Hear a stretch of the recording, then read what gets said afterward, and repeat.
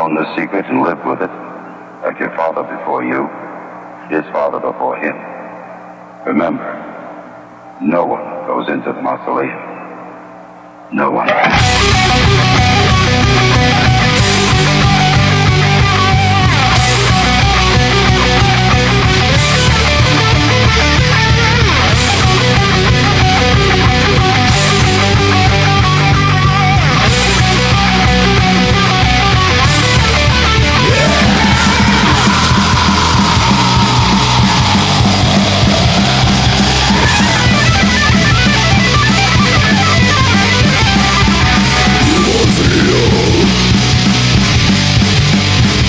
Welcome to Hellcast. I'm Reaper. I'm Eddie. And today we are doing something a little bit special. If you're watching, fuck you. We are doing a video. We're going to try to do a video style. I'm probably saying it right now and it probably didn't work out. It's like, hey, fuck that. Hey! Craig had to keep his pants on for this Who? one. Reaper had to keep his pants on for this one because usually he's sitting there with his underwear picking at his... Yeah, usually. Scott Carlson from Repulsion is joining the show. You might remember him from such bands as Cathedral and Death Breath. And Repulsion. You know, we talked about it before. A little bit. I was looking around for stuff, and when I go like somewhere that's like fucking mainstream, and I see this bullshit. This band called Amia Venera Landscape. I mean, what the fuck is that? First off, I have a problem with these really long goddamn names, okay? Right. That was like a punk thing, you know. Obviously, I got a Corrosion of Conformity shirt on there. That's a pretty long name. But that was different. Now it's like, you know, Bullet for My Valentine, As I Lay Dying, and like all these fucking... Yeah. Just Hot Topic bands. Yeah, and it's just this goddamn phrase. But that's not the point I'm getting at. I mean, that does piss me off. It doesn't piss me off. It's just really annoying. It's fucking stupid. Just look at these jackasses. Dude, this guy's got a... That might as well be a checkered fucking sweater. I think it's a not a cardigan, but yeah, it's yeah. What happened to that rock band look? When you were in a band, you know, I would say, let's go 80s. We always go in this fucking decade, does it? Because it doesn't stir us wrong, I guess. So you had a look, you know, long hair, leather. You don't have long hair for the people on the video, but you know what I mean? And it had that look, and that was like indistinguishable. That was, you are in a band most likely, or you're in the like metal, you're in the rock or something. Right. Now, it's just some fucking jackass that you can't tell what the hell he's into, and that's a fucking band. Now, the point I'm getting at though, is I have a real big problem with that because first off, it violates all the rules. Like what... That isn't a band. That's just a bunch of fucking schmucks that are playing shugga-lugga music. Maybe sometimes they're playing something decent. For the most part, they aren't. They're Right. just a bunch of fucking jackasses that you want to slap in the fucking face. Look at this jackass. He's got a fucking stupid-ass hat on. This guy's got a cardigan. This fucker's got... He looks like he is a mall model. Yeah. And that is not a rocker. That is not metal. It's kind of like when you go to a mainstream place like the bar Right. up the street, and every dude in there looks like that. So these guys look like the douchebags at the bar that are being douchebags.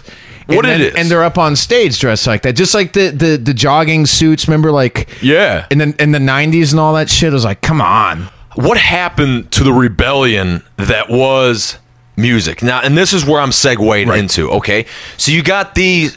I just want to fucking slap them. I'm like really getting angry here. But yet, you go to...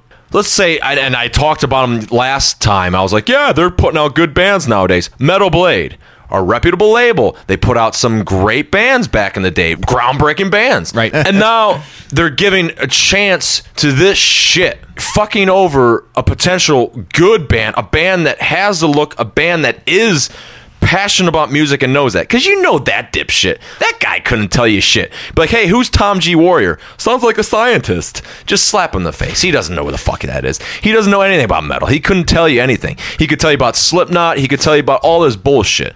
So the point I'm getting at with that is I'm really getting pissed off because that shit is taking over the major label thing. And not that I'm a big fan, and this is kind of more of an underground show, but the fact that hey, they're gonna cross paths, and Who's gonna cross paths?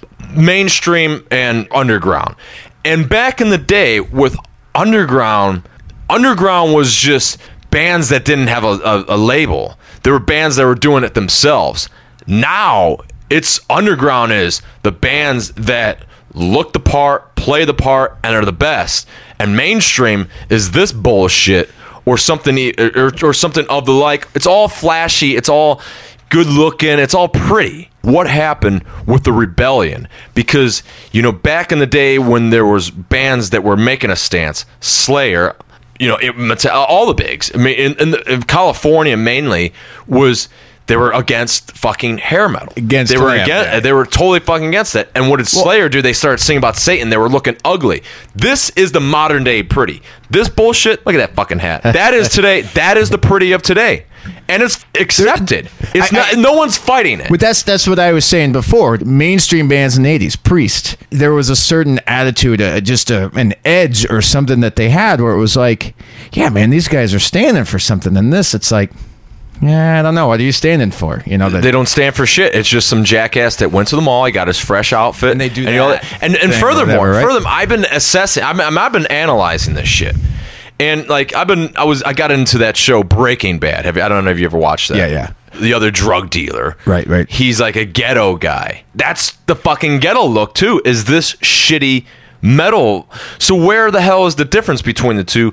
The point I'm trying to make is, why aren't people outraged by that? You open up a freaking mainstream magazine, that's where you're going to get your news about those bigger classic bands, because they are bigger and because they had that look of that time, so they're going to stick with that look.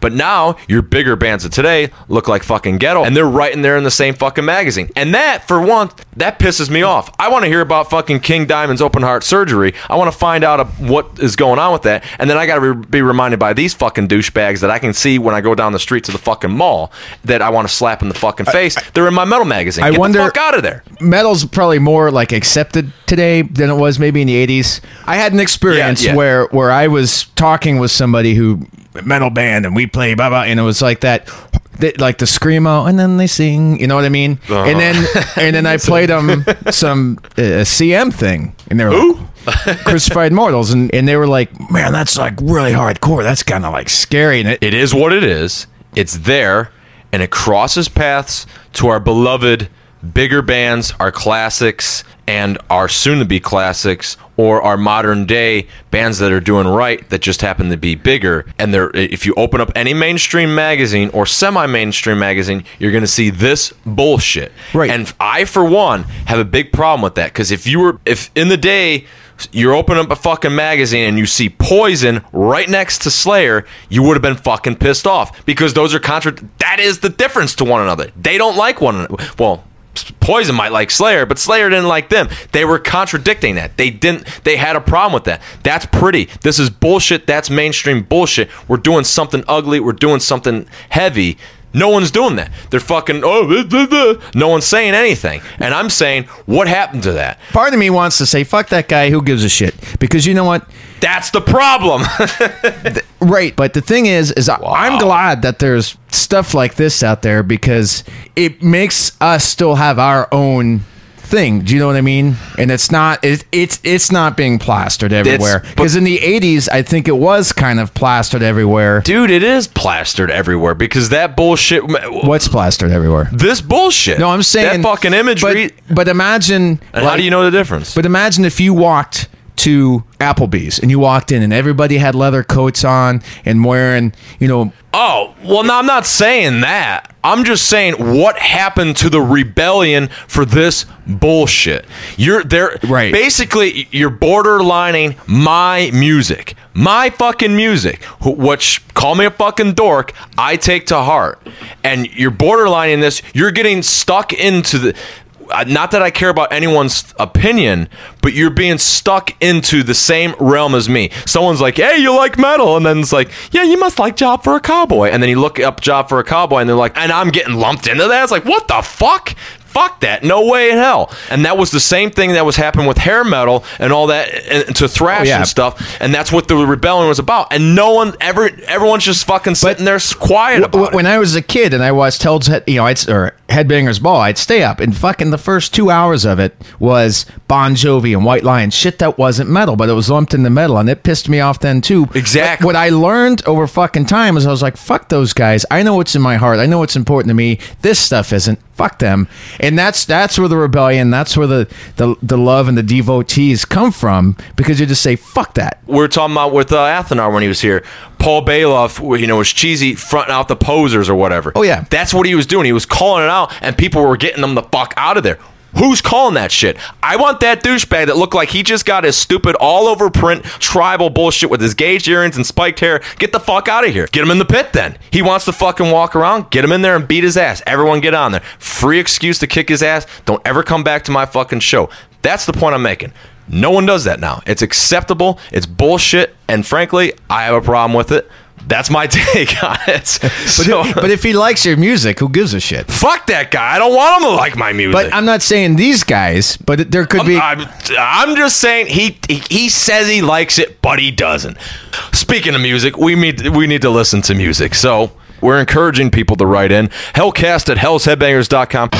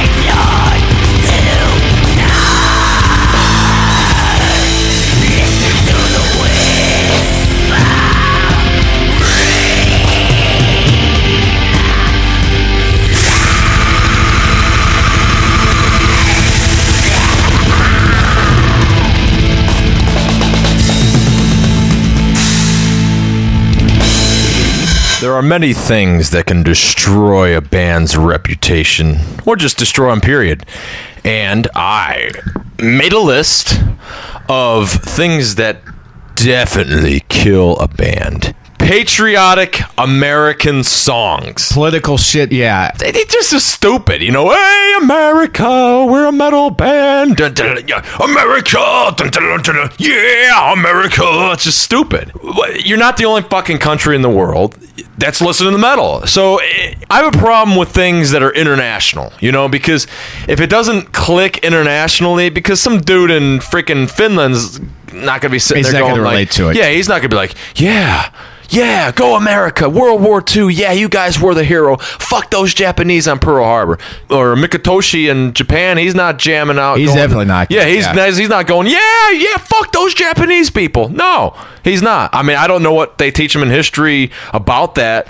They're not exactly anti-America these days, so I don't know what the hell they're teaching him, but I doubt he really wants to fucking have it rubbed in his face, you know? Right, yeah, rubbed in his face, and it's just, you're right. Either way, it's just people stupid. Don't give a shit. Around the world, they don't give a shit. A born-again Christian.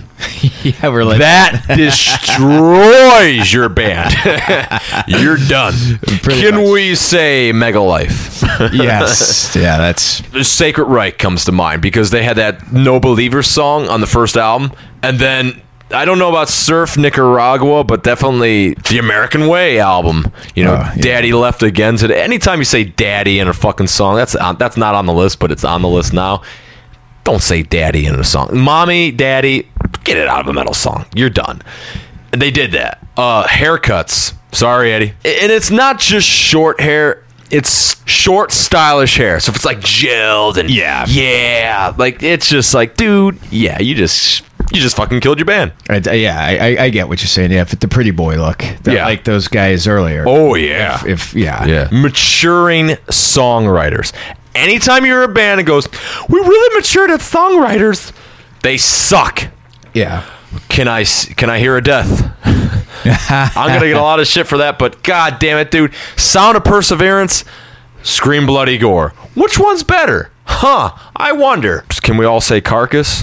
Age fucks you, because everyone wants to grow up and be more mature with content. Like, you know, we were just kids when we did that. Now we're mature adults, and we just, Satan, that was just childish. Now we know about Jesus, and now we're just nuts. You know, and to put it out of that perspective, it's always like, we're grown up now, so we're doing things a little more serious. You know, we got kids. We can't sing about that stuff. Because, and what I think that means, or what they're doing, they're starting to take themselves too seriously. And that'll kill that. When you start taking yourself seriously, like, and the silliness. Because then let's face it, a lot of that stuff's silly, but it's what I want to hear. You know, I want to hear about Satan, and I want to hear about, you know, put her on the altar, and like, and it takes out the rebellion.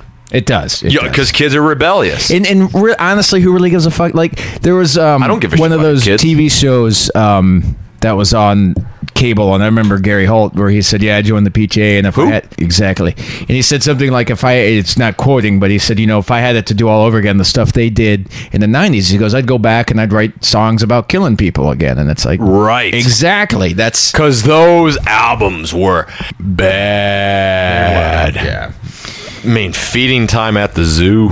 Woo! Honestly, though, Gary Holt should have been like, I would have got a new singer, because Steve Souza, that guy sounds like a fucking retard. Yeah.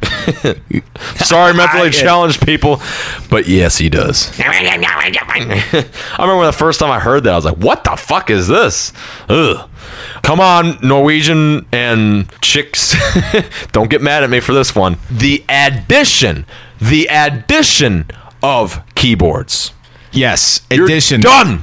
If you start out with them, dude, don't do it. Or the orchestra or symphony. Fuck. Why are you referring to Metallica again? We're an underground show. Well, they were. Diversify your bonds, motherfucker. Dude, fucking. Yes, but the addition of keyboards is shitty. End of story. Changing tunings. Because every fucking time that happens, it turns into some chugga-lugga bullshit. Yes, Can you say Forbidden? Did you hear the album Green? I don't think they made any green on that. That was bad. You know what else? Wearing sports team paraphernalia will kill your band. Can you say Slayer? Yeah, that's... I don't care what you think. If you're a fan of South of Heaven or Seasons in the Abyss, you gotta admit, when fucking Jeff Hanneman busted out the Raiders jerseys, it was not as good as freaking... Seeing him, in his... Right. Whatever. What happened to Satan? When's Satan in the football?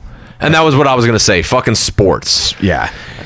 Be a sports fan. Who gives a shit? But wearing it on with your music. Right. And that's another one. Fucking sports songs. Put it this way. It's not even cool for jazz to sing about fucking sports songs. Metal? Get the fuck out of here. Who the fuck sings a sports song? He hit a home run. Yeah. First base. Ooh, yeah. Who did that? I don't know. But a bunch of Forbidden on that Gay Green album. Oh, that's probably why I don't know it. That should have been called Black because they made nothing. It was horrible. Yeah, they had a song where it had, you talk about a hit. Fumble! Catch the ball! It was like, what? What does that have to do with Twisted in the Form? I didn't really like that one. But what does that have to do with, Forbidden Evil? What does that have to do with fumble? Catch the ball! Hike! Motherfucker! Blitz! It's stupid. That is so fun. And especially football. I'm sorry, everyone because everyone in metal is probably like, well, if I was going to pick any sport, it was going to be football. That is boring than fucking golf. I love to tell people that because they give me a weird look like, what? It's like, dude, the best sport for metal, if there had to be one, would be fucking hockey. Because that's the closest to having shit. Best sport for metal, if there had to be one, would be fucking hunting. Or just fucking. So fucking Rock Against Drugs, man. What is Rock Against Drugs? Band members that come out and maybe one of their band members fucking died of or is a heroin addict and they start preaching about don't fucking do drugs or don't fucking drink. Oh, yeah. The Rock Against Drugs. It was like that political fucking so being sober, more or less. Yeah, being sober, fuck whatever. But don't, it maybe goes back to the preaching about it and it's like, fucking, who... Don't tell have me, a soft heart, man. Be honest. Being sober sucks. It does. It's like fucking control yourself. Fucking if you're gonna drink, fucking or do drugs, fucking do it. But fucking have the self control to not have to go. I have to be completely clean or else I'll go over the fucking edge. Fuck you. You're a pussy.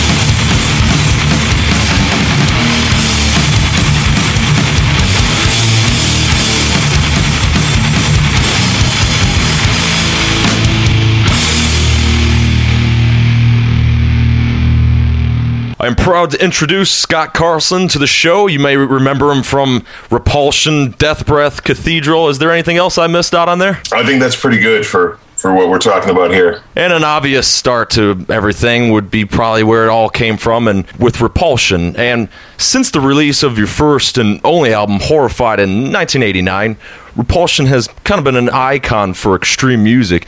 Was it your intention to create a more extreme form of music from the get-go, or things just kind of progressed towards that? No, I think it was absolutely our goal was to be more extreme. I don't know how extreme we were trying to be, but we were definitely always striving to be faster and heavier and sicker and louder and noisier, for that matter, too, than anything that we were listening to. You know, if we heard a new band, we were always trying to outdo it, as far as maybe not the musicianship, but definitely the extremity. Always trying to outdo whatever we heard. Not necessarily outdo it in a competitive way, but just outdo it because we wanted to hear what it would sound like to, you know, hear a band playing at the next level of heaviness or noisiness or speed, you know?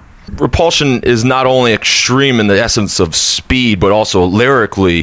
Where did you gain such inspiration to sound and the lyrics? Well, the sound was simply pretty much two or three people like Cal from Discharge and Jeff Becerra from Possessed and Kronos. You know, those were my vocal heroes back then. Guys and Paul Bailoff, you know, guys who also were writing pretty extreme, violent, dark lyrics. I think that's where a lot of the gory stuff came from, was some of those early Exodus songs. And, of course, working with Chuck Schuldiner, you know, in the early days, who, you know, Chuck and I would go back and forth to see who could write the most offensive lyrics. And we'd call each other on the phone and, you know, listen what I got, you know. A little bit of a validation to a question that's going to come up here later. Now, I think it was like, 2004 the band had reunited? What was the idea to reunite the band? How did that come about? That was right when the sort of deluxe issue of the album came out on Relapse. And somebody at Relapse, I think it was might have been Rich Hoke at the time, was like doing in-house booking for Relapse and just said, hey, you know, do you guys have a way to perform? Because I'd like to just throw you guys on the booking roster and see what happens, you know? And next thing you know, we got booked onto Milwaukee Metal Fest. From there, it just sort of blossomed, you know. After we played Milwaukee Metal Fest and that deluxe CD was out, we started getting offers to play in Europe. People knew we were able to play gigs. People started asking us to play in Europe and different festivals around the U.S., and it just sort of snowballed from there, and we never really put much thought into playing more than like a couple of gigs after, you know, the idea, I think if you found an interview from around 2004 when we put that CD out, was like, yeah, we'll do a couple of gigs and then put it to bed. And the gigs just kept coming, and we have, because of the logistics of trying to work with the original rhythm guitar player and drummer, Dave and Aaron, who still live in Michigan, it's become impossible for us to do it. So Matt and I ended up finding a rhythm section in California who are younger and more enthusiastic than we are even. So that has made it possible for us to sound and perform at a level that I think, you know, sort of keeps up with newer bands, you know? Yeah, absolutely. And in a previous interview, you had stated that you would never try to do a new Repulsion album because you feel that the expectation from the fans, you wouldn't be able to live up to them. And, you know, that's something that a lot of bands that have reformed have kind of said, that it seemed like you were pretty strong and set in your ways with that. But it seems like in time, as bands progress and doing their reunions, they get to see and relive the glory days and whatnot, and almost kind of change their mind. Like, yeah, you know, we could probably do this. So has that kind of been for you, or are you pretty much stuck with the same thought? We haven't, you know, we've sort of softened our stance on that a little bit, because we have come up with a few ideas here and there, but I don't think you'd see a full album. You know, if Repulsion were to release some new music, it would probably be in the form of like EPs, you know, 7 inches, digital, you know, download type things. I just can't see, you know, making an album. You know, I read an interview with Phil Anselmo, who's made tons of records over his career recently, talking about Down and how they're currently putting out like a series of EPs, and he was talking about how hard it is, how much energy and focus it takes to release full-length albums, you know. Oh yeah. And I could see us maybe, you know, spitting out some little, you know, focused, you know, chunks of music, like 3-4 songs, which for us would be, you know, 5-6 minutes worth of music, as opposed to trying to tackle the idea of making a whole album and making it as strong all the way through as, you know, Horrified and what people think of it. So it's not, I'm not saying we are doing it, but I can no longer deny that the idea hasn't crossed our minds to write some music, you know. I mean, Matt and I have actually sat down and thrown around some riffs, and we're both confident that if we wanted to put something together, we could. It's just a matter of everyone in the band has a professional career outside of music, and would we be able to put enough focus into it to make it good? But it could happen. And it wouldn't be anything out of the ordinary. It'd kind of be where you left off, because it was doing a bunch of EPs and stuff, and towards the end there anyway. So I think it'd fit right in. I think musically it would probably, you know, we still have the idea that if we were going to do something, it would be extreme. So it wouldn't be like some complete, you know, change of pace as far as the flavor of the music goes, you know. Well, that's reassuring. You know, I had read that Dave Grave obtained his nickname because you had heard about him on the news desecrating graves. Is there any truth to this? And if not, how did he get his nickname? There's the total truth to that. If you look at the inner sleeve of the original album, I think it's even on the Relapse vinyl reissue. It's probably too small to read in the CD booklet, but there's an article, the original article out of the paper about it is printed on the sleeve of the album. And, yeah, Dave was young, and he wanted to, I think that it's as silly as this, you know, he was probably like 16, 17 years old. He wanted a skull for his drum set. So where else to find a skull for your drum set but in a tomb? That's great, man. Dig up a grave. I think they broke into a tomb and stole a skull from an old corpse. And as teenagers do, they went around the school like bragging about it, and somebody just like completely lost it and like turned him in. Hey, the true extreme. What is he up to these days? Oh, you know, he's a family man now. He's got children and he's married and he lives in Detroit. And how about Aaron Freeman, the guitarist on Horrified? He also lives in Michigan. You know, just laying low. It's a hard hit area there in Michigan, you know. So. Oh yeah, absolutely. Do you kind of keep in touch with those guys on a regular basis, or not so much? Not too much. There's a couple people back there from our old days that I still keep in touch with. But Aaron and Dave were both, you know, sort of doing their own thing, and Matt and I live out here in Los Angeles, and we're kind of doing our own thing. The time difference also makes it hard to like, hey, I'm just going to give somebody a call. You know, by the time I get home from work, everyone's in bed back there. Yeah, absolutely. And as you mentioned, you know, you were originally from Flint, Michigan, and now you reside in Los Angeles. What made you decide to move to LA, and how long have you actually been there? Funny, when I lived in Michigan, I left when I was younger and moved to Chicago for several years. In the meantime, Matt had moved out here because he was really interested in working on like film scores and you know, doing music for films and TV and stuff. And so he came out here, and he was already established, and I was getting sort of bored in Chicago, and I was talking to him on the phone one day, and he just, you know, suggested I come out here, and Matt hooked me up with a job in the post-production industry, and I've just sort of ran with it since then. I've been out here for 14 years. And on a different note, you've been involved playing guitar for a rock and roll band called the Super Bees. Is that band still active, and can you tell the listeners a little bit more about it? Oh, yeah. Well, it's not completely active. Again, it kind of operates like all the other bands I get into. We made an album and an EP, a couple EPs actually, back in the early 2000s, and we're all still friends. And we have never like officially broken up the band. At the same time, we probably play like once a year, twice a year, something like that. We haven't played, I think it's been over a year now since we played, but I just hung out with all those guys last weekend, and we've been talking about playing a couple of gigs.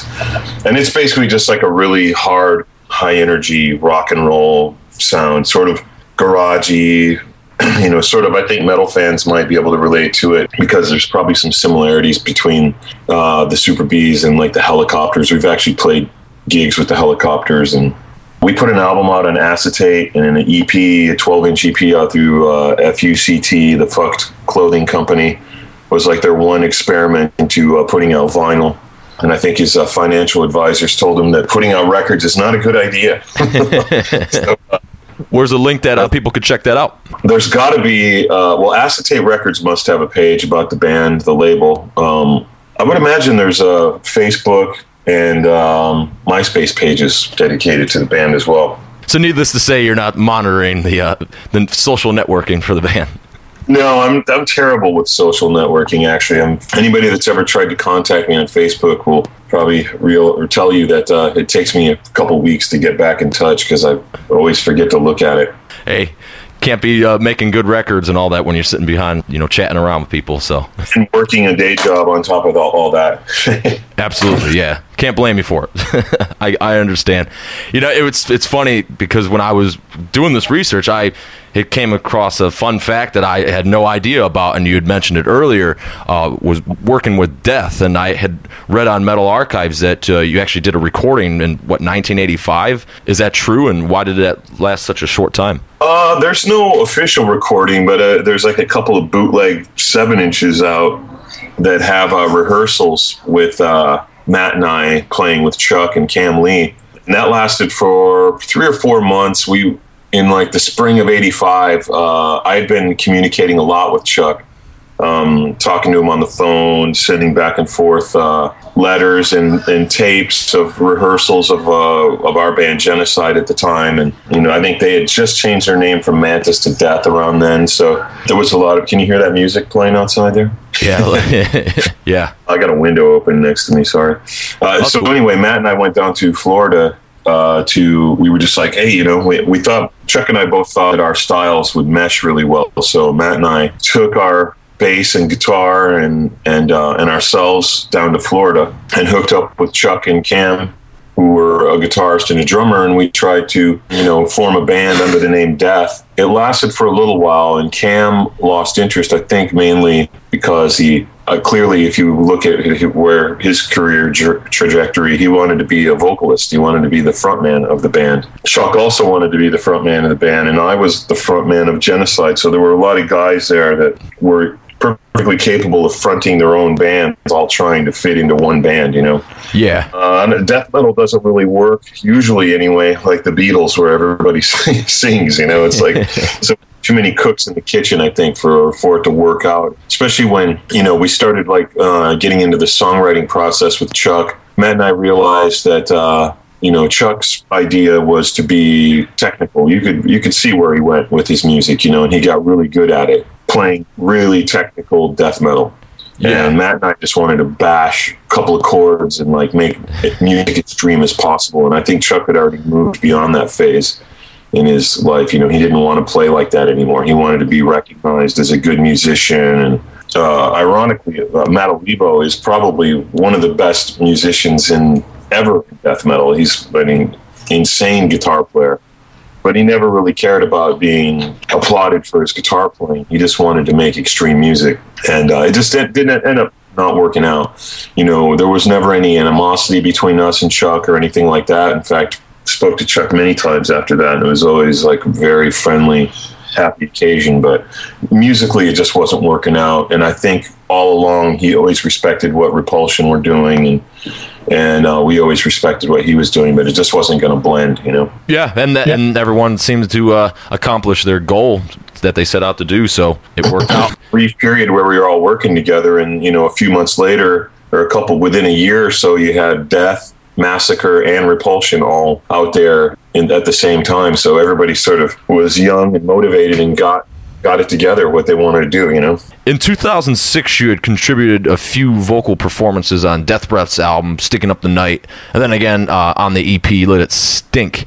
And as many people know, Repulsion was one of Nick A's influences for Nihilist and Entomb, so one can only imagine how much honor it would have been for him to have you involved. How did your involvement with Death Breath come to be? When I heard the first Entombed record, that was when my interest in death metal was definitely waning at that point. There were only a couple of bands like Napalm and Morbid Angel that I actually really appreciated And I heard Entombed, and it just spoke to me. It was like, it had elements of like, rock and roll style arrangements, and really open, like, uppercut to the jaw type of guitar power chords, and everything about it was just amazing. The vocals were great, the tones were great, the playing was great, and I was a fan instantly. And then to look at the sleeve of the record and see that they were influenced by us was just an absolute honor, because they were the only band that we were really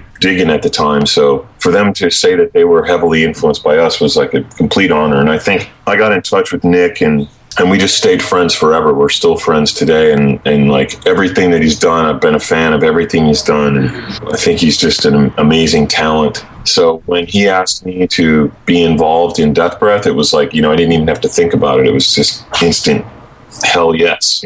I think it was probably more of an honor for me than it was for him at that point. It's like Nick has accomplished a lot, and he's a really incredible musician, so it was great to play with him.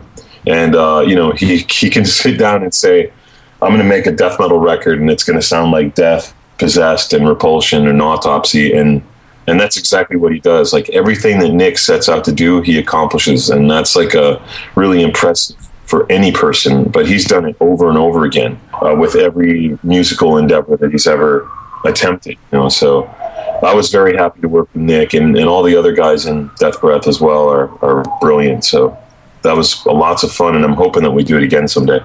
It makes me curious to ask, because I guess it's complete, but a new Death Breath album. So are you going to have any involvement with that? I certainly hope so. I mean, that's been the plan all along. It's just, like Robert I talk to all the time, Nick is far worse than I am when it comes to like social media or even communicating through email. So I don't talk to him unless we're like, I usually like every once in a while, maybe a hi, how you doing? But most of the time, there's very little communication with Nick until there's actually something brewing. So I talk to Robert once in a while, the other guitarist and songwriter for Death Breath, and he says that the music is all recorded and that they intend to have me write or sing some lyrics on it at some point whenever they get ready to do it. But they're all in other bands and busy all the time. So it's just odd for Nick A to announce something and then like it takes as long as it has, because they did post a rough mix of a new song on their MySpace or something some years ago, and still there's really no progress with it. So I was curious if you knew any insight to, are they just busy with the other bands? Is that what it is? Or I think so, yeah. I think it's probably just the busyness with the other bands. I mean, I think the last time I heard from Robert was a couple of months ago, and he was like, it's still on the plate. We just got to get around to it. Before we had the interview, you were telling me that you were finishing up doing a new Cathedral album. So that came kind of as a surprise to me. What can you tell us a little bit about this Cathedral album? If anybody out there has followed my career, they'll probably know that I played with Cathedral back in the early 90s. I think I joined them in like 93 maybe, and played with them until like the very beginning of 95 was when I had to sort of officially put it down. That was all. That wasn't by choice. It was like, when I joined Cathedral, they were signed to Columbia Records, and we had all sorts of backing to have a bass player who lived in the States and the rest of the band living in all four corners of the UK. So when we got dropped by Columbia Records, there came a time to make a decision, like should I move to England or stay in Chicago and keep doing my thing? And it just really wasn't in the cards for me to move to England at the time and join the band full time. So we parted ways, but we stayed friends. I've always been a huge fan of Cathedral. Before I was when I joined them, they were my favorite band at the time. So it was like a dream come true when I actually got to join the band right around the time that the Ethereal Mirror was released. When I left the band, I was sad because I didn't want to have to leave the band, and they didn't want me to leave. So they got this guy, Leo, to replace me, Leo Smee, who was in the band for like 17 years. And towards the end, I think it just, wasn't working out between Leo and Cathedral. They asked me to come back, and I, thought about it for a couple of minutes and was just like, this is amazing. I get to, they had already announced that they were going to retire. So I was able to jump in there for the last 18 months of the band's existence and play gigs and hang out with my old friends and actually record an album, which is something that I wasn't able to do the first time around.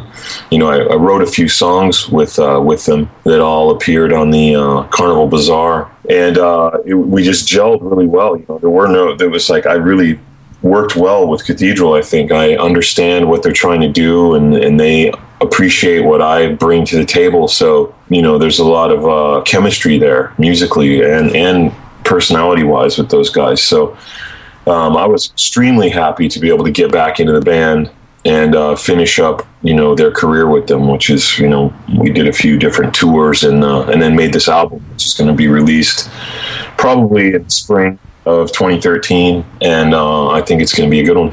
And this is indeed going to be the last album for the band, then? That's the full intention right now of the band, is to that's it. The album will be released, and that's the end of the band. A little bit behind the scenes, you had mentioned that you work a full-time job in addition to the music. What do you do outside of music? I work in the field of post-production, which is I've done all kinds of stuff in that field, and it's basically once a film or a TV show is shot, then they put it together, and when they're putting it together, it's called post-production, and there's all kinds of stuff involved in that. And I've done everything. I've done sound effects editing, and I started out working in a vault at a post-production company, like moving tapes around, and worked my way up to sound effects editing, and then I ended up programming DVDs for a while. And the last few years, last several years now, actually, I've been doing encoding. I do compression encoding for, if you're watching something on the iTunes store or the Netflix, things like that, Hulu, I make files for them. And I'm basically a troubleshooter, research and development for bringing new clients on board for stuff like that. It's kind of boring to talk about, but I enjoy the work. So yeah, that's one to expect for someone that moves out to LA to be involved in the movie business some form.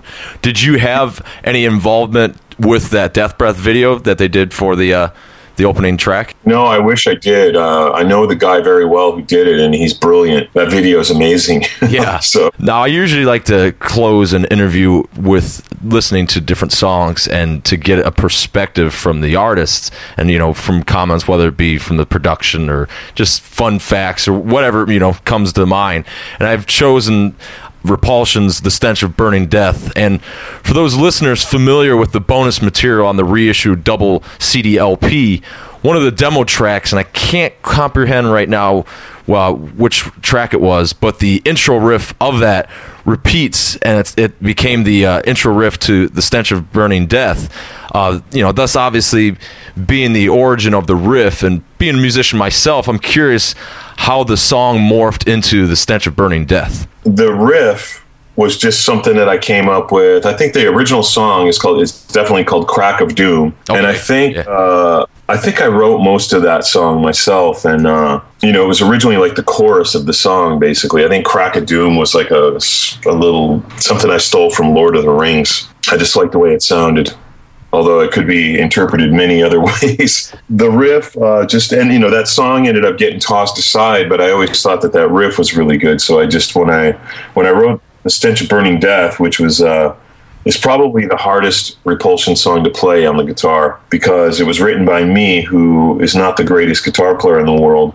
I wrote it really slow, and then I went to Matt Olivo and I said, "Can you play this riff really fast?"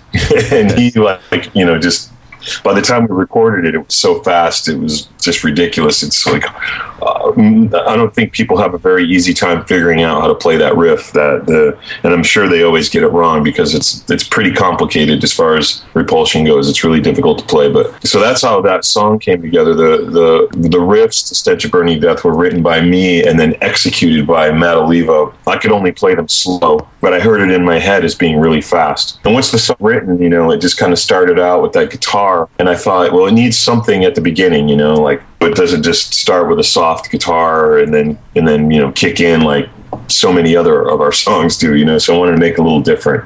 And I also thought that it had the potential to be like the set opener and the album opener and all that, just based on the energy and the vibe of the song. I just dug up that old chorus bit from Crack of Doom and made it into the intro to Stench of Burning Death. It's a brilliant opener too, because it's like the calm before the storm. Like that just comes in, it's slow. You're like, okay, and then it stops, and 1, 2, 3, 4, and it just fucking goes in the complete chaos. I love it. And secondly, we'll hear Death Breath's "Giving Head to the Dead," and I didn't do my homework, but I'm assuming that Nick wrote the lyrics to that song. I was wondering if you had any sort of response to such lyric, when you first heard the title and read those lyrics. Well, "Giving Head to the Dead" reminds me of the old days when, like I was talking about, going back and forth with Chuck, because I actually co-wrote the lyrics to that song with Nick. He wrote the first verse and sent it to me and said, "Here, I've got a verse here. Go with it and finish it up. It needs 3 verses." I took Nick's first verse. He wrote the first verse, and I wrote the second 2 verses. That was fun, trying to make my verses a little bit more twisted and ridiculous than his were. I think there's definitely everyone in the band is like a huge death metal fan. But we also see the absurdity in zombie lyrics, which Repulsion, I think that's one of the things that Nick always loved about Repulsion, was that we were kind of silly. There was a certain amount of humor in the band, always present. And I think he liked that and took a little bit of that, which I think was also present in Autopsy. Those guys like to have a good time and inject a little bit of humor, maybe masked in there, but it's in there. There's always humor in the lyrics. That was how that song came about. Just Nick threw me a verse and I added a couple more, and there's a little in-joke in there that relates to an earlier Death Breath song called "Dragged Through the Mud," based on Robert, the vocalist who sings on that track, saying the word buddies in a death metal voice. Well, that's pretty cool. I like to hear the insights to certain stuff. It's pretty neat. Listen to "Drag Through the Mud" and then listen and listen for him to say "buddies," and then listen to the other one. You'll hear the joke there. Oh, I'm totally going to now. Stench of Burning Death, going back to that one, is when I was working at a record shop in Michigan in '86 when the first Napalm Death album came out, and they steal that riff on there. And I think the song's called "Deceiver," maybe. It's been a long time since I listened to that, but I was working in a record store. The kid I was working with was going through the import bin and grabbed the Napalm album and was like, "Let's listen to this." And he put it on, and I heard that riff, Stench of Burning Death intro riff. And I was like, what an odd coincidence that somebody would come up with the same exact riff that I came up with. Yeah. And then they kicked into the song exactly the same way, and I was like, "Whoa, wait a minute! This can't." I'd never heard them at the time. You have to understand. Yeah. So I went over and grabbed the album, and I'm looking at it, and I started seeing homemade Repulsion T-shirts, and I was completely blown away, because that was shortly after we had broken up, and I had no idea that our influence reached that far to bands that were actually making records and nicking riffs from us and things like that. It was crazy. Yeah, that'd be a surreal experience and an honor, though. Yeah, it was just completely mind-blowing.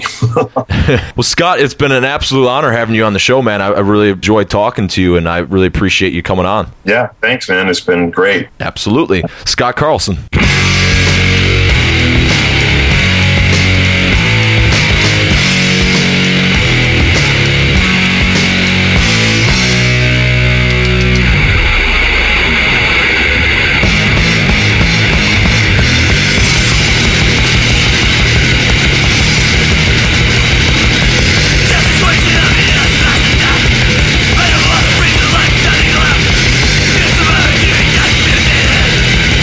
King of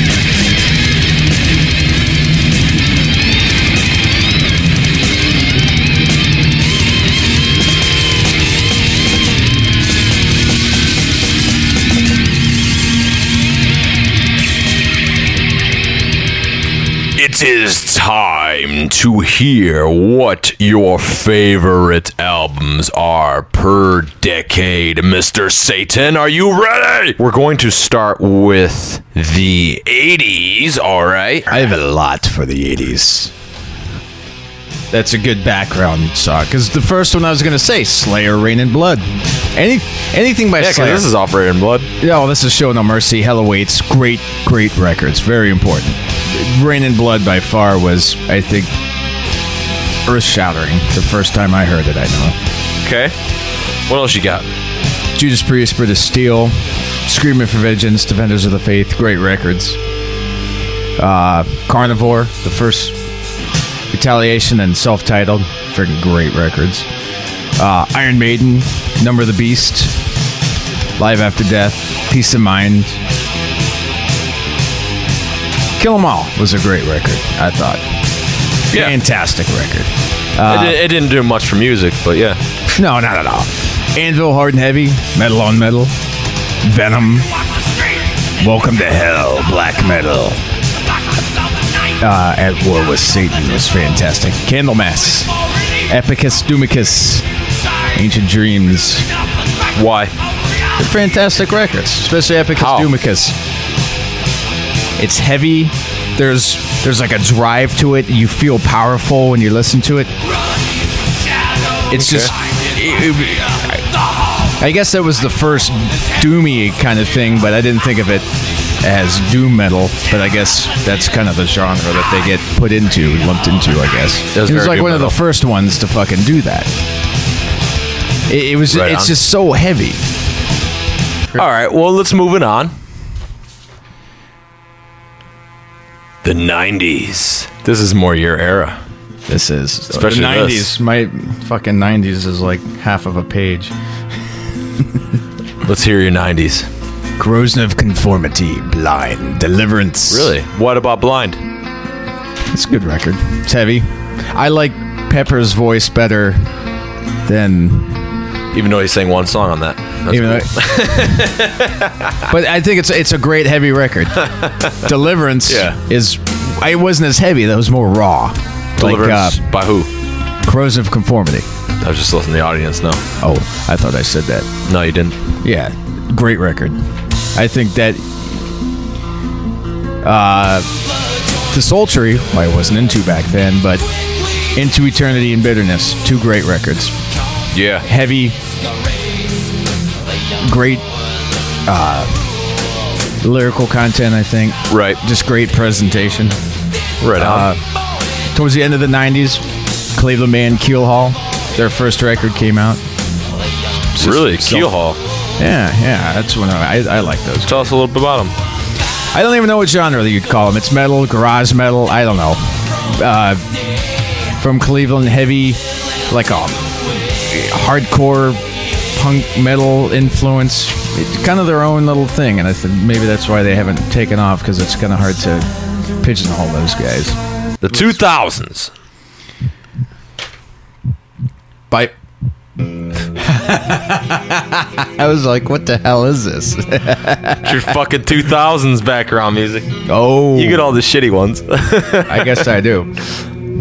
Well, I think the most important is the Crucified Mortals radio locator split. What? You fucking homo. Yeah, I know, I'm kidding.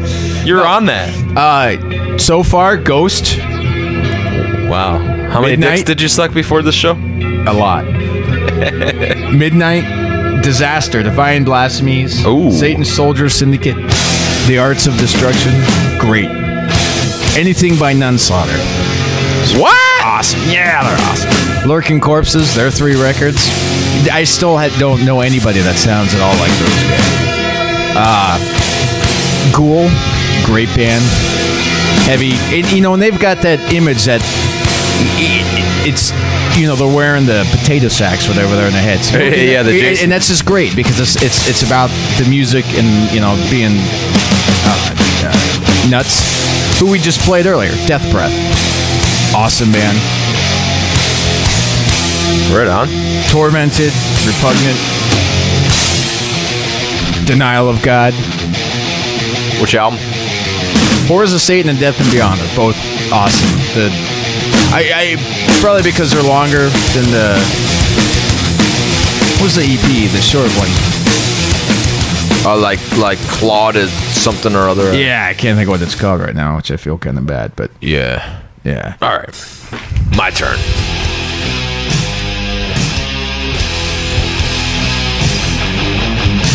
I went by most important to me. I followed the directions. Your directions said most important, period. Like I did not. I just figured you. All right, what? Fuck off. All right. So I based mine honestly. I took forever. I was really like, did it make me want to write a record? And that was the one that for me. So that was kind of how I approached it, honestly. But that's how I kind of approach everything. That's like what really inspires me. Did I really want to fucking write a song because of this band? That's, I mean, is that stupid?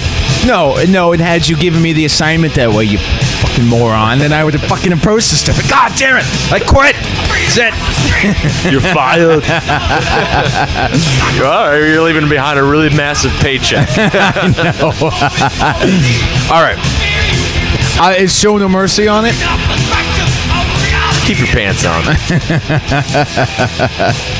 Creator, Pleasure to Kill. When I heard that, dude, I was like in my fucking seat, my hair was just like blown back. I was like, wow. You know what? That's actually on my list down there too. Hey, I think I forgot fuck your list now.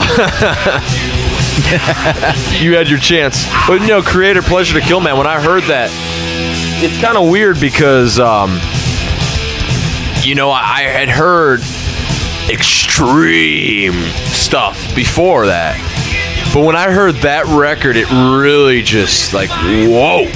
Like that really hit me as an extreme record. And it made me really like, I want to play music like that. Right. How old were you when you first heard that? I was 15. 15, yeah. Infernal Majesty, None Shall Defy. Dude, that still gives me fucking goosebumps. I was listening to it today. When I hear Satan, Master, lead us into hell, I get shivers down my spine. That's great, yeah. It's not, I mean, not because I'm like, yes, it's about Satan. Because the delivery and the attitude, and the attitude and just the sound of that record. It's an evil sounding record. It's like Hell Awaits, slower, and sorry Slayer fans, more awesome. I love it.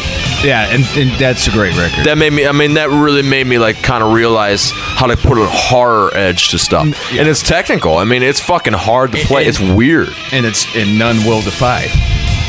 None will. And I'm not defying. Hobbs, Angel of Death. Now, the thing about that, I had organized with Peter Hobbs, to do an interview on Hellcast, and he gave me the approval to do an interview. So I took 2 hours out of my life. I wrote really insight questions. I was so psyched about it, and then he never got back to me. Well, that's and I could see that, and I saw 3 times that he didn't fucking. He read my messages, but he didn't get back to me. So I was like, hey, well, thanks, Peter. Now there's really no wonder in my mind why you guys only had 2 records in a fucking 25-year period. But that's cool. But it is awesome stuff. Just that guy, it is. He can play great. The shit out of the guitar. That guy. He had the riffs, Yeah, exactly. He doesn't have the fucking responsibility, but whatever. Thanks, Peter. 2 hours. I want it back. Metal. You're not gonna get it back. No. Give me the fucking interview at least. Metal Church, dude. Self-titled, great record. Had that cassette, man, and it still to this day, it just doesn't get old. No. That guitar tone on it is so awesome. It's so awesome. I mean, in the beginning, David Wayne, fucking many years ago. It's fucking. No one had that fucking voice. No. What happened to metal? They were in the gay, like that fag earlier. Right. Sacred Reich, Ignorance. Make fun of me now. I don't know why, but everyone like seems to really give that band a bad rap. That record's fucking great, man. How is that not great? yeah, you want to take give thrash a little bit of a different twist. Yeah. A little more political. I fucking love it. Dude, Ignorance, dun, dun, dun. When fucking Death Squad kicks in, dun, dun, dun, dun, dun, dun, dun. I fucking wrote a riff that's almost equivalent to that. That's a great, and you mentioned Surf Nicaragua earlier. I actually like that record, I like that record, too. It's an awesome one. That's kind of where my metal roots went. So, but after that, they kind of... Oh, God, that was horrible. Daddy left again today. Yeah. Yep. Like, well, James is in the band now. But it's fucking horrible. Big one, but very important. Back in Black, man. Fucking love it. I forgot to think about AC/DC, yeah. Hell yeah. That's a great... Dude, I love that record. Yeah. Best Brian Johnson before he went retarded. He's more aggressive. Shoot to kill! Then he got fucking retarded. It was horrible. Sodom Agent Orange is what does it for me. Everyone loves Persecution Mania. That was a fucking snore for me, man. When I have trouble sleeping, I put that record on. Give me heat. Everyone write me. Hellcast@hellsaidbangers.com. Come on, give me heat. I want to hear it. Persecution Mania, fucking boring. Boring fucking record. I always was like, everyone like Sodomy and Lust. What a fucking great tune. I heard and it's like, I don't know. Exhumed covered it. It was freaking great. Then you hear the original. It's like, God damn, that's fucking boring. Even though that's not on that record, it was on a maxi. If you got the CD, you had that. But fucking Agent Orange, that was where it was at. As a thrash record, that was like the most aggressive. That was to me. The 90s. Dude, that was a hard year to come up with anything. You mean a hard 10 years? Right. Yeah. A hard decade. A hard decade to come up with any. It really was. I mean, because for me, like a lot of important stuff, and it sounds. I honestly, I kind of associate thrash nowadays to be kind of like the kids and stuff are really psyched about that. Brazilians could be any age and be psyched about thrash. Go Brazil. But it's really kind of difficult to come up with anything in that because it was more of a death metal age and more of the Floridian, death metal. I mean, Swedish stuff too. But it was a hard age for me. I wasn't the hugest death. I mean, it's more to me nowadays than it was then. So this was a harder age for me to come up with something. And but definitely, hands down, probably even to some of the 80s albums, Desultory Into Eternity. That fucking record, I pitch a tent every fucking time I hear it. It's a great record. And even Bitterness. It's awesome. Fucking, and Bitterness. I don't know if you like it as much, but those two not together. As much. No fucking way, man. No fucking way. Dude, I heard first, this might put my age out there, I heard first Swallow the Snake by Desultory. And I was like, I don't know about this band. And it was like, whatever, I was young and I was just, if it was heavy, I was like, I had an open ear to it. Gave it a chance. Right. Not like nowadays. So I was like, your favorite band nowadays is Job for a Cowboy, right? God damn, that's bad. But I saw Desultory and Into Eternity. I was like, I don't know anything about that. It was a Metal Disc mail order or something. Really slow fucking company. No wonder why they're out of business. Maybe they're still in business. I don't know. So I ordered it from them, and I got it in, and I put that in, and it was like, what the? Yep. Whoa! Like, and mind you, again, like I've heard extreme shit before. Your American death metal and all that. I remember me in fucking 4th grade jamming out Cannibal Corpse records, and it's like, but when I heard that, it was just like, holy fuck, man. Well, the thing and about that sticks with me now. Every time I hear that fucking. I think it's on The Chill Within. He does that, and then he does that fucking quick blast. Those fucking like the drumming on that is just I'm a sucker for good drumming, and that record, and it's different than all the other Swedish. Oh, it's much different, and it goes back to what we were talking about earlier, is the attitude behind it. There's some kind of just raw energy, kind of to it. Oh, dude. like, oh, it's not really a fuck you attitude, but it's like, this is what we're fucking playing, and fucking we're gonna run you over, and fuck you if you don't like it. Needless to say, that's one of my favorite records of all time. That made me want to make music. Yeah, and I feel the same way about Bitterness, but I know it's different record. I mean, it's a great record, but it's not that. Into Eternity. No fucking way. Sadistic Intent, Resurrection, not an album and an EP, but Ancient Black Earth, not an album and an EP, but if you put them both together because they're a really fucking lazy band, you get an album, and that is fucking phenomenal. Yeah, love it. So, yeah. Oh fuck yeah.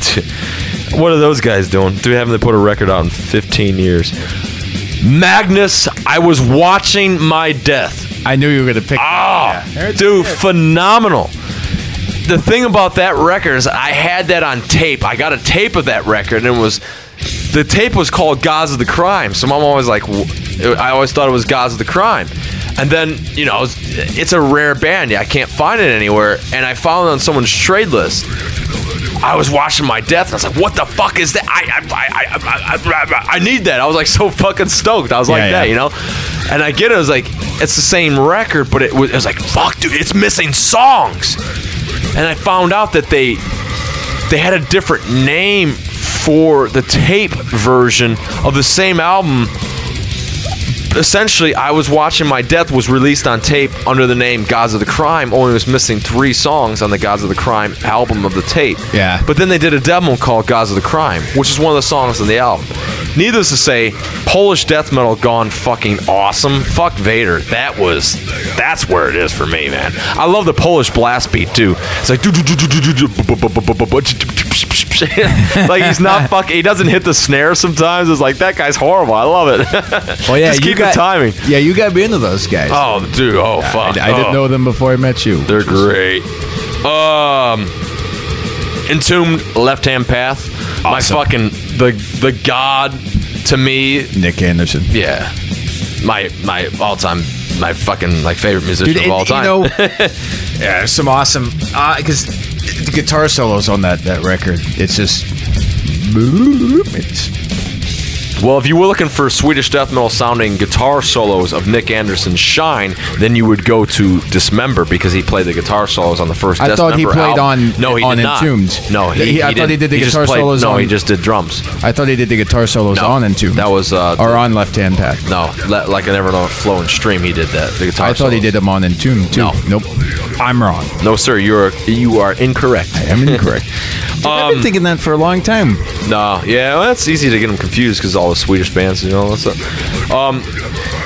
maybe Give Me Some Heat, but Corrosion of Conformity, Wise Blood, man, I dug that. That is a good record. That was an awesome, and that was before this freaking doomish stoner kind of thing that's everyone has a boner over nowadays.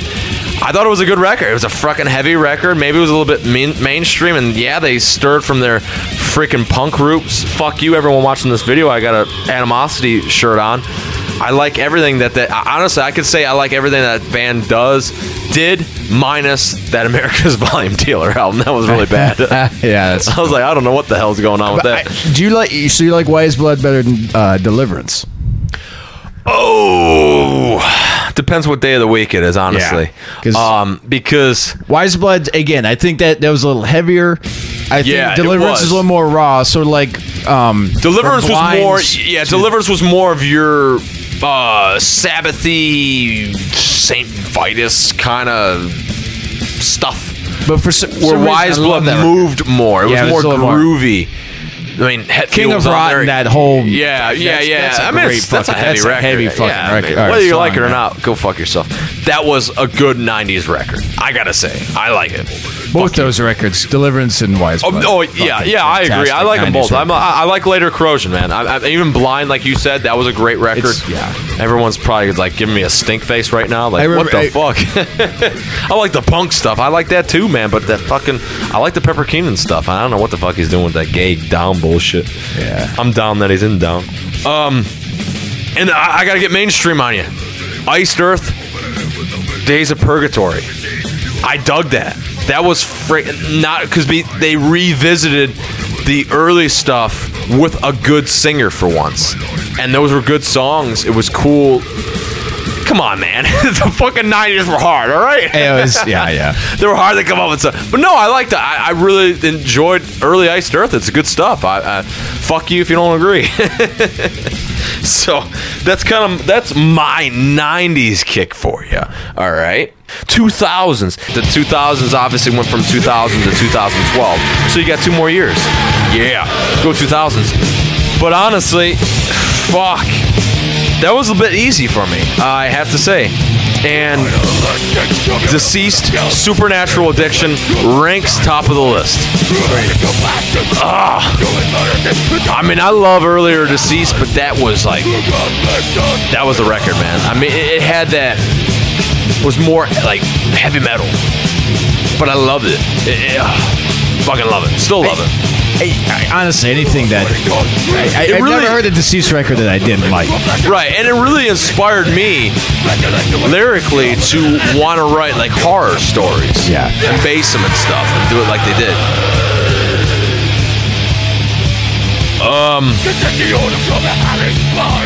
Ghoul, Splatter Thrash. I fucking love that record, man. That's great. It's fucking awesome. Right? That intro tune, that's freaking awesome.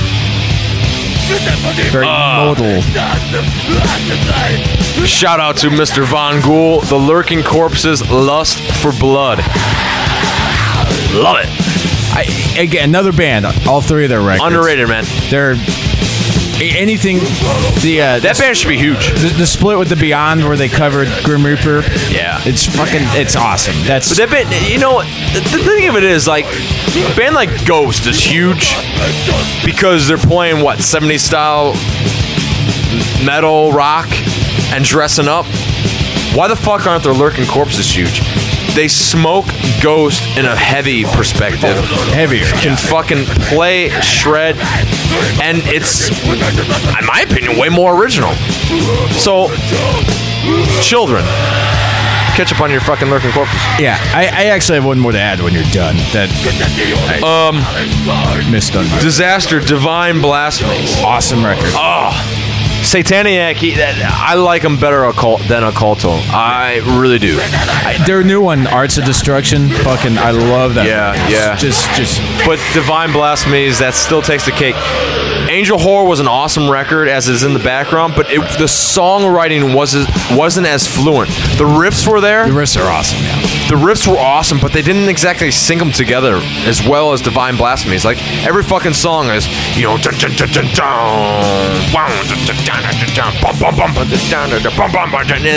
there's always a fucking catch to it, and it's just like, to me, a catch always kind of like, that's like, I don't know how to connect these riffs, you know. But Divine Blasphemies, for me especially. What do you think of Satan Soldier Syndicate? It was a great record too, but it was not. It was no Divine Blasphemy. No, but Arts of Destruction, I think, was. Yeah. All right, keeping on. Metal Lucifer, Heavy Metal Bulldozer. Love it. It's so fucking cheesy. I love it. Gazole and Company, man, that's fucking awesome. Honestly, I really dug that Sling Blade album, Molly, the Unpredicted Deeds of Molly Black. That was a cool record, man. It's straight up metal, straight up metal, but it was like they took a Merciful or King Diamond approach, and it was like a freaking concept album. Yeah, and not that sold it for me, but chick singer. If they're gonna have chick vocals, do it right. Utilize the chick vocals. I don't want to hear you doing monster voice, because monster voice isn't going to work out. A man's always going to sound better, of course. Sing like a chick. I want to hear that. I want to hear a chick voice. That adds to it. And phenomenal album. I love it. I listen to it all the time. Yeah. And last but not least, Denial of God, Death and the Beyond. Fucking great record. What a way to fucking start the year. It's a great record. Yeah, that is an awesome record. Oh, I fucking... it was a really big pleasure to interview Usto, and then when that record came in, I was like, oh, I was so psyched. So that's my picks. Those are like records that really hit me hard. Well, thank you for joining us on Hellcast, and get active. We want to hear from you. Facebook.com/Hellcast Metal Podcast and hellcast.hellsheadbangers.com. Send me an email. We will talk to you next time. This is Hellcast. Go fuck yourself.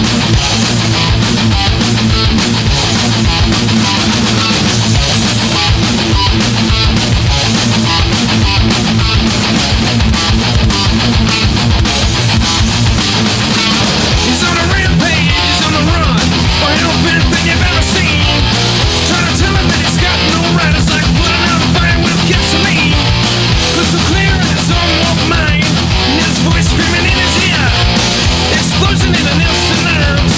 Satisfaction looking at me.